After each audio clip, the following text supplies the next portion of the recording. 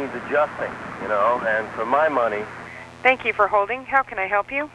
Yes, what is this line for? I'm sorry? What is the purpose of this telephone line? It's the 12 New School Solutions.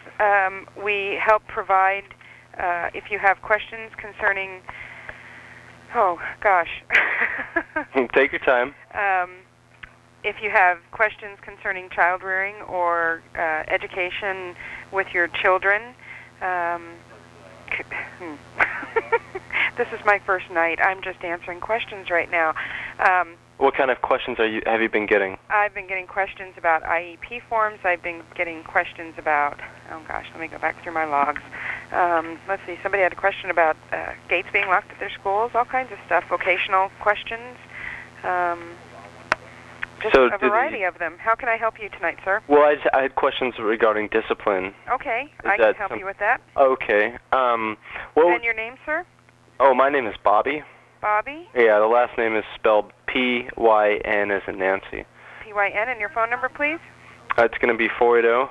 Okay. 755. Okay. 1444. 1444? Great. And what's your question? What would be the appropriate punishment for, say, a child around 5 who just verbally assaults everyone, when he's in a certain mood, as far as swearing and that sort of thing? An appropriate punishment. Well, we always say that, or I always say that the punishment should fit the crime. It depends, first of all, on what language you're using around your child, so you should model the behavior, first of all, that you want your child to model. If you're going around using the same language in front of your child, they're going to model that behavior back to you.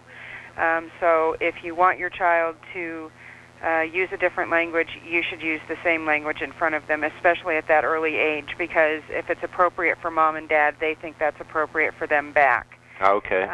So that's the first thing that I would encourage you to do is, I don't want to tell you what to say, but by the same token, if you're using that language, they're going to use that language. Would that be the same then for, because he's sort of violent. It's, he plays really rough.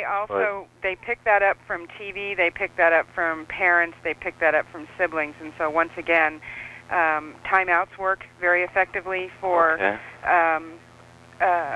violent behavior. That's a strong no. Okay. And timeout, I do not accept that type of behavior. If you're going to act that way, you're going to have a timeout. And timeouts work according to age. So if the child is 5, he would get a 5-minute timeout, a 6-minute timeout.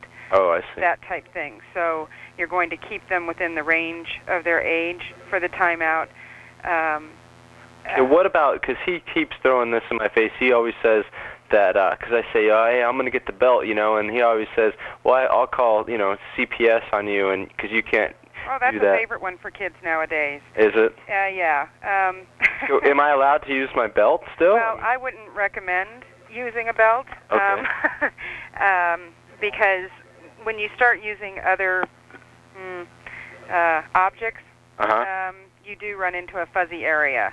Okay. Spanking your child on the rear end, CPS probably isn't going to get on your case about. On the other hand, when you start hitting a child with other objects, they're going to have a problem with that. All right. Hey, don't you hit me. Hey, get over. Yeah, he's doing it right now. Okay, see, he's hitting you. What I would do is grab his hand. Son of a bitch! Get over here! You son of a... Okay, sir.